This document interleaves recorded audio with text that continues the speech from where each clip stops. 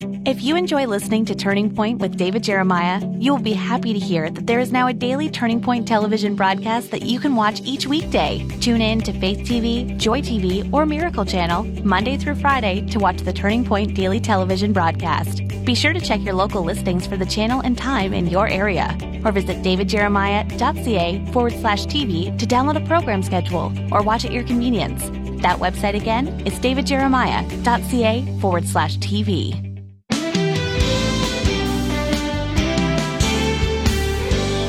Friends will try to encourage you in time of trouble, but no one can truly comfort you like someone who has gone through the same experience. Today on Turning Point, Dr. David Jeremiah shares more about this truth and why God might allow pain into your life so that you can be a true comfort to someone else. Here's David to introduce the conclusion of his message, The Lonely Son. Well, the son we're talking about is the son whose name was Joseph. And Joseph was sort of snatched out of Jacob's family and walked alone most of his life. He was sold by his brothers to a bunch of slave traders, ended up in Egypt, where the language was different, the culture was different. He was a Hebrew, they were Egyptians. Ended up in prison, as we know, and through it all, God was maturing him. And there's a psalm that says he was laid in irons, it says, but really the text means iron was laid in him. Iron came into his soul. Joseph went into prison, a fine young man. He came out of prison an iron-souled leader. That's what prison did for him. He didn't get bitter, he got better. And God used him then to run the entire nation of Egypt. It's truly an incredible story. And we'll get to the second part of this message in just a moment. But first, let me just remind you again that we're coming to your area if you live in Florida or in Texas. We're coming to Tampa, Florida on October the 5th to the Yuengling Center. We're coming to Jacksonville, Florida on October the 7th to the ViStar Veterans Memorial Arena. And then October the 26th, we're coming to Houston, Texas, to the Berry Center, and October the 28th to Fort Worth, Texas, to Dickies Arena. We've chosen Florida and Texas because they've been more aggressive in opening up their culture, and many of you now are going to football games and baseball games and soccer games.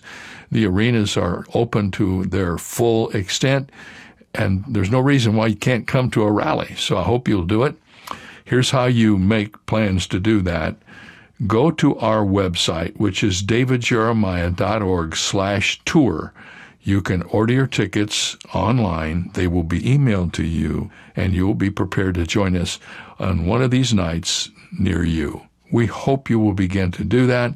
Order your tickets as soon as you can get orders together. Make sure you bring your friends, your family, people from your church, from the places where you live. And we'll look forward to seeing you. It will be a great time, all kinds of great music, visuals. You won't believe what we're doing this year for our rallies. I hope you'll be a part of it. Well, let's get back to our discussion today. We're talking about the lonely son. The man's name is Joseph. He's in prison. Genesis 40. Let's begin. Apart from the Lord himself, there's not anybody that I know of who experienced more unfair treatment than Joseph. He stands out as a classic example of one who was repeatedly mistreated. He obeyed his father by going the extra mile from Shechem to Dothan. As a result of that, and for a reward, he was thrown into a pit and then sold to a group of traveling slave traders. He stood faithful to God and kept his purity and his morality, and as a reward for that, he was slandered by Potiphar's wife and thrown into a dungeon. While in the dungeon, he faithfully told the story of one man's dream, and the man promised to remember him, but the scripture says when he got back to the kingdom, he forgot him. He helped the butler, and he was forgotten by him for 2 full years. It seems as if no matter what Joseph does, no matter how good he is, all he ever seems to get for his good behavior is pain and misery. But will you notice that there is not one shred of evidence that Joseph ever complained? In verse 15, he does relate the injustice of his situation to the butler, but it is not a complaint. It is simply a statement of the fact. Instead of getting bitter and angry at God, Joseph allowed God to use this experience to make him better. As you look back on Joseph's life, it's not hard to realize that he probably had a very soft life as a child. While his brothers were out working, Joseph was walking around home in his long white coat. They were working hard and slaving, and Joseph was living the life of a prince. If God was going to use Joseph, he would have to toughen him up. He would have to make him ready to be the prime minister of Egypt during a worldwide famine that would surely require a strong man. And the psalmist alludes to this hardening process. In Psalm 105 and verse 17 and 18, we read this about Joseph, that God sent a man before them, Joseph, who was sold as a slave. They hurt his feet with fetters, and he was laid in irons. The marginal reading translates the last phrase of that verse like this: his soul came into iron. And I read an old English translation that has it this way: iron entered into his soul. When Joseph came out of prison, he was an iron-souled man. He was a man of great wisdom and courage and determination. He acts every bit like a born leader. When he ascends to the high place of government in Egypt, by himself, he carries a nation that is foreign to him through a terrible, terrible famine without even one sign of revolt. He was prepared for the hardship of famine because he had experienced the pain of prison. God wants and needs iron saints today. And the only way iron ever gets into our souls is when God lets us suffer a little bit and hurt a little bit and go through problems that just cry out from our human perspective. And God makes us strong through suffering.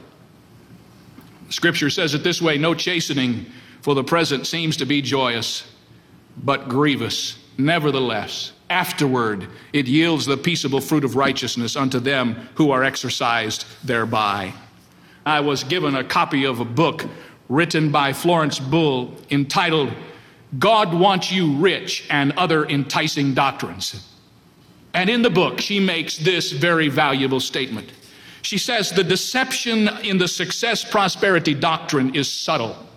It sounds so spiritual to assert that we cannot be sick or fail if we trust God, and that he will reward us for faith and giving and being good by making us rich in material things. But this was not the message of the early church fathers, nor was it the message of the men and women of faith who throughout history set church and nation aflame with revival. The more we pursue such poppycock, she wrote, the more likely we will end up like pampered children. Getting everything we want won't turn us into soldiers for Christ. We may wear a tailored suit with gold buttons and hash marks, but we will be no more soldiers than the 6-year-old with his feet shoved in his dad's old combat boots carrying a wooden gun. Unchecked, the prosperity success syndrome will not see Christians developing together into a vigorous, stout-hearted, indomitable church. Rather, it will reduce the body of Christ to spiritual flabbiness. End of quote. And that's biblical. That's true. Bible nowhere tells us that we will walk from the cradle to the grave, avoiding problems in the process. Problems are God's gift to us sometimes to make us strong, to put iron in our souls. Isn't it interesting that sometimes we try to help others in their time of difficulty, and if we are not careful, we actually abort the process God intended for their growth? If Reuben, for instance, had made good on his intentions to get Joseph out of the pit and returned him to his father, Joseph would have missed out on the entire ministry God had in store for him. If Potiphar had rescued Joseph from the tortures of prison, Joseph would never have met the one man that would lead him into greatness. The problems were simply the avenues that God used to bring him from where he was to where God wanted him to be, and in the process, he fired his soul with steel so he could face the challenges that were ahead. Problems promote our maturity. Thirdly, that when problems come, problems prove our integrity. Our character, if it is genuine, is never altered by the circumstances. There's a lot of misunderstanding about that. But let me tell you, Joseph, above all, was a man of great character. And nothing so exemplifies our character like the way in which we face difficulties. Character is often confused for reputation, but there is a vast difference. Reputation, you see, is what others suppose we are. Character is what we really are. Reputation is what men think you are. Character is what God knows you are. Reputation is what is chiseled on your tombstone. Character is what the angels say about you before the throne of God. And character never changes when the circumstances change. Because you see, problems prove our integrity. I hear people say once in a while, but the situation made me this way. Oh no. The situation revealed the way you were. And when we face the difficulties of life, it is a wonderful opportunity for God to use us to demonstrate the reality and the integrity of our character before others. Fourth, problems produce a sense of dependency. In verses 20 and 21 we read, "Then Joseph's master took him and put him into the prison, a place where the king's prisoners were confined, and he was there in prison. But the Lord was with Joseph." Everywhere Joseph went, God went with him. You see, the only thing that can separate you from God is not circumstances, but sin. As long as you keep your life pure and holy and righteous before the Lord, God is obligated to follow you or go before you wherever you end up. But sin separates between you and God. Sin breaks fellowship. So whatever your problems might be, make sure you're righteous and holy before God, and you have God's guarantee that whether it's in prison or in a pit or in a palace, God will go with you. He is obligated to go with those who walk with him, and he is in prison with Joseph. Griffith Thomas has written these lines that link Joseph's power to God's presence. Listen to what he wrote. He said, "The secret of Joseph's power was the consciousness of the presence of God. God had not forgotten him, though it might have seemed to him that it was the case. The very incident that was apparently the most injurious was the link used by God to bring about Joseph's exaltation.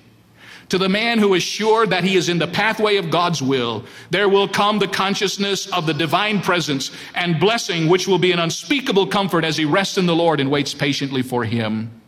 Evil may have its temporary victories, but they are only temporary. Good and right and truth must prevail, and it is for the servants of God to wait quietly, to go forward humbly, to live faithfully, and to trust boldly until God shall justify them by his divine interposition and glorify his grace in their lives."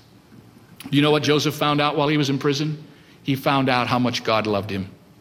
And how many times people have told me when they've gone through family problems or marital problems or financial problems or physical problems, how many times the testimony has been the same: "Pastor, I knew that God loved me and I've always felt close to him, but I have never in my days known the fellowship that I have known in this pressure cooker. God has been with me." Sometimes problems come into our lives to show us how dependent we are upon the Lord. And you know, in this society in which you and I live, where we hear so much of self-sufficiency and you can make it and you can do it and you're going to be all right and dream and reach for the stars and there's nothing beyond your reach and all of that. Sometimes if we are not careful, we can get to think that we don't need the Lord quite as much as we used to. And just when we get to that point, you know what happens? God puts us in prison for a while, so that we can be reminded how dependent upon him we really are.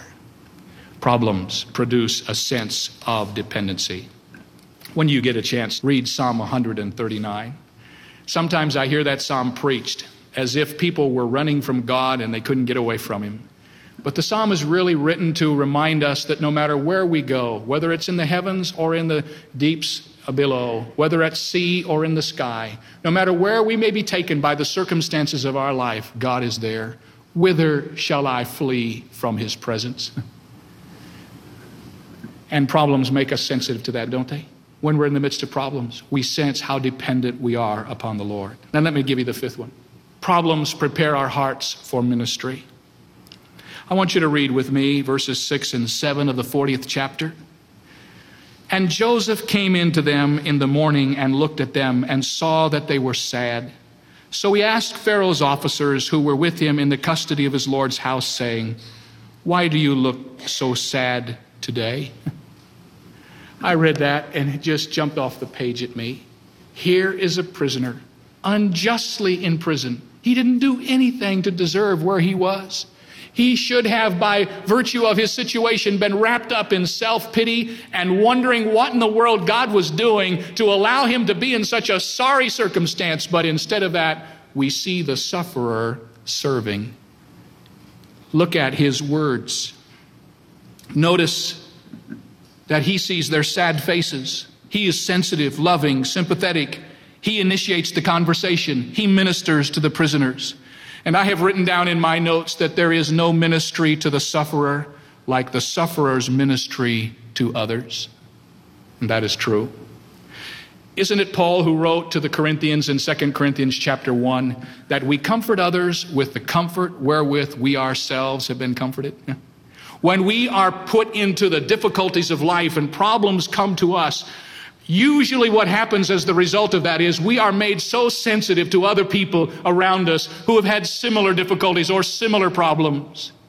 Suffering makes you reach out to others. Suffering brings about a heart for ministry. How are we as men and women of God to reach out to a hurting, dying, crying out world that faces all of the problems of humanity if we have never walked through the veil ourselves? How are we ever to put our arms around a brother who has gone through disappointment, bereavement, if we have never experienced it ourselves?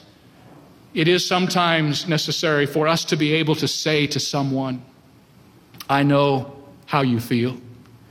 Shortly after my wife and I went to Haddon Heights, New Jersey, out of seminary, I was on summer duty, so to speak. The senior pastor was gone and I was in charge. I thought that was pretty great till I found out all that went along with the job. One afternoon, I got a call from Ocean City telling us that they wanted us to rush there quickly. One of our young couples had a little 10-month-old baby, and we're driving to the ocean, and that baby aspirated, and before they could get the baby to the hospital, it had lost enough oxygen. It was lying in the hospital on life support system.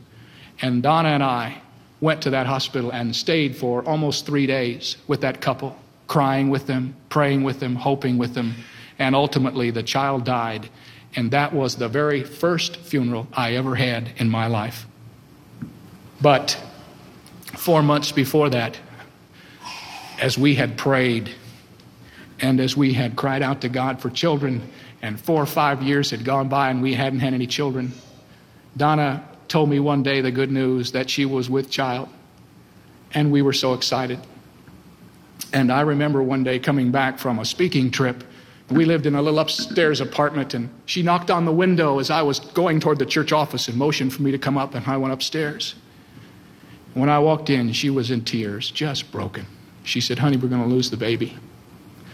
It wasn't but a few hours, and what she said was true. I know that's not like losing a child that you've known, but it hurt worse than anything we had ever faced as a couple. And I remember that we just held each other and laid on the bed and cried and cried and cried. I could talk to that couple in Ocean City. I knew a little bit about what they felt. I couldn't go the whole route and explain it all. But when they cried and talked of their loss, I knew it. Sometimes we have problems because God wants to get us ready so we can help somebody else. And that's what happened to Joseph. Joseph, from his prison experience, became a servant of the whole world, standing day after day, administering grain to the hungry people. Where did he learn that? God broke his heart in prison and made a servant out of him. So, problems have advantages. They provide us with greater opportunities if we look for the possibilities in our problems. They promote our spiritual maturity if we let them make us better and not bitter. They prove our integrity because character is not a factor of circumstance. They produce a sense of dependency as we learn that our power is connected to the presence of the Lord. And they prepare our hearts for ministry so that in our sufferings we serve. And it was like that for Howard Rutledge too. As he was in prison, God took him through the experiences to bring to him lessons he could never have learned. It was in prison that he learned the power of prayer. He writes, "Words don't come easy when I pray, but even when we amateurs discovered in prison the incredibly powerful force prayer can be in our lives, I learned I could talk to God any place, dangling from a parachute or shackled in a cesspool. I learned in prison that He could hear me, whether in worship with a crowd of men or alone in solitary confinement." Why did God put Howard Rutledge in prison? He needed to teach him to pray. And it was in prison that Howard Rutledge learned the importance of the church. Listen to what he writes. "I was shot down in Vietnam as a church dropout, disinterested in the Christian faith. I would return to freedom, aware of God and anxious to stay in fellowship with Him. I promised God that the first Sunday of my return to freedom, I would take my family to their home church, and at the close of the service, I would walk to the front, confess my faith in Christ, and take my responsible place as a member there with my family. In prison, I had learned what it means to be isolated, struggling to build my faith alone. I had resolved never to be outside the community of Christian believers again." God put Howard Rutledge in prison to teach him how to pray and to teach him the importance of the local church. And God put Howard Rutledge in prison to teach him about the Bible. Listen to what he says. "The first New Year's Eve in Heartbreak Hotel, I had resolved never to be without a Bible again. Those verses of God's Word that I had memorized or that I had scrounged from other prisoners' memories had been a living source of strength in my life. I was determined to begin applying God's Word in our family's life together, even in the smallest things. You never know what you're missing till you're totally deprived of it." And then it was in prison that God taught Howard Rutledge the importance of his family. He writes in one passage in his book, "One memory that especially haunted me was a trip to El Paso that I had made with Phyllis and the children. I was feeling guilty for paying them so little attention, and so to compensate, I offered them money to buy any Mexican merchandise they desired. I showed my son John the beautiful leather goods, the elaborate stone chess sets, and the colorful, pleasant shirts and sandals. He chose a rather amateurish sketch of Jesus in a rough wooden frame. I had offered him anything, and when he chose that ugly picture, I plainly showed my disappointment. And every time in prison," he wrote, "that I recalled my thoughtless, insensitive reaction, I got a knot in my stomach. Here my son was already showing interest in something more than baseball and routine chores. He was sending me signals loud and clear, and I missed them. And I wondered how many signals I must have missed from Phyllis and Sandra and Peggy and Barbara, as well as from John. I was too busy doing other things to really be a dad. How I regretted those late-night cocktail parties that seemed strategic to my life. And I decided in Vietnam in prison that if I were ever free again, I would listen and understand and try to show spiritual leadership in my home and with my family." Why does God put people in prison? Our prisons may not be in Vietnam, filled with the torture of physical suffering. But my brother and sister, God puts you through problems so that you can learn. He puts me in problems so I can grow. I don't like them. I, in my human self, run from them, but they catch up with me. And when in the midst of them, God uses them to make me the kind of man He wants me to be. I found a prayer. I want to read this prayer. It's my prayer, and I want it to be yours. "Choose for us, Lord, nor let our weak preferring cheat us of good Thou hast for us designed. Choose for us, Lord, Thy wisdom is unerring, and we are fools and blind. Let us press on in patient self-denial, accept the hardship, shrink not from the loss. Our portion lies beyond the hour of trials, and our crown beyond the cross." The poet has said, don't run from the pressures God wants to use to make you His perfect example of Christ-likeness. Oh, we want the crown, but we don't want the cross. We want Easter without Good Friday. We want all the gain without the pain. But God will not have it so. And in our lives individually, and in our families, and in our church, God can take these problems and make us better if we cooperate with Him. You know, it's so hard to get perspective on problems when you're in the middle of them. But usually when you're on the other side of them and you look back, you can see one or two things that you realize God was doing. I know that all of us experienced that with COVID-19 during the pandemic, when we were shut away, when we were locked down, when we couldn't go anywhere, when our churches were not open to us and our schools were closed. We were frustrated, and sometimes we got upset and lost our patience.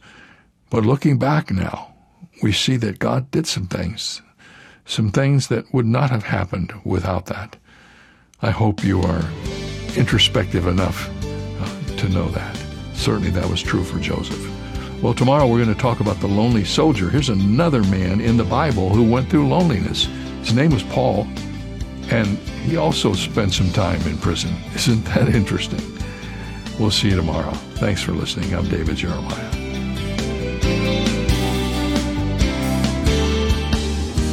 The message you just heard came to you from Shadow Mountain Community Church and Senior Pastor Dr. David Jeremiah.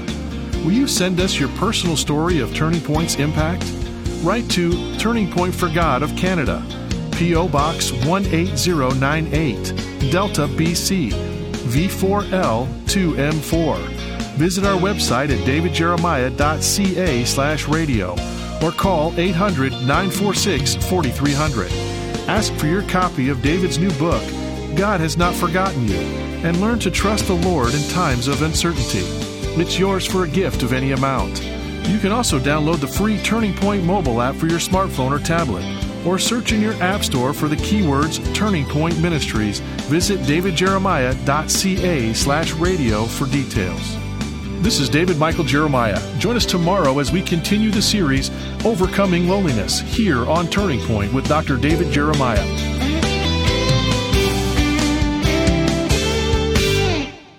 Legacy.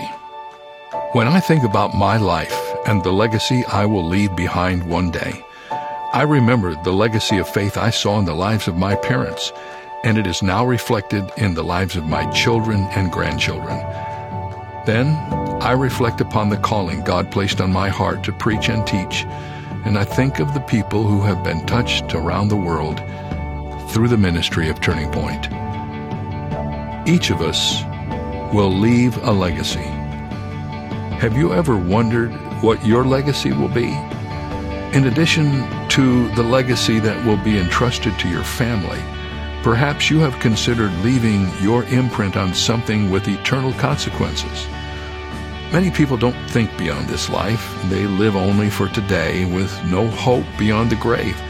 But for the believer, we not only have an eternal perspective on life today, we want to leave behind a testimony of our faith so that others may come to know Christ as well.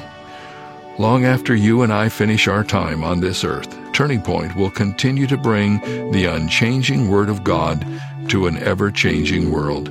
There is still so much work to do. Will you join me in this very important effort? What will your legacy be?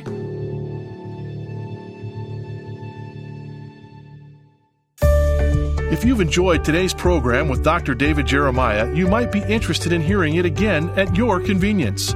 Stay connected to Turning Point by visiting our website at davidjeremiah.ca or by downloading our free Canadian mobile app. The app can be found by searching for Turning Point Canada on your smart device app store.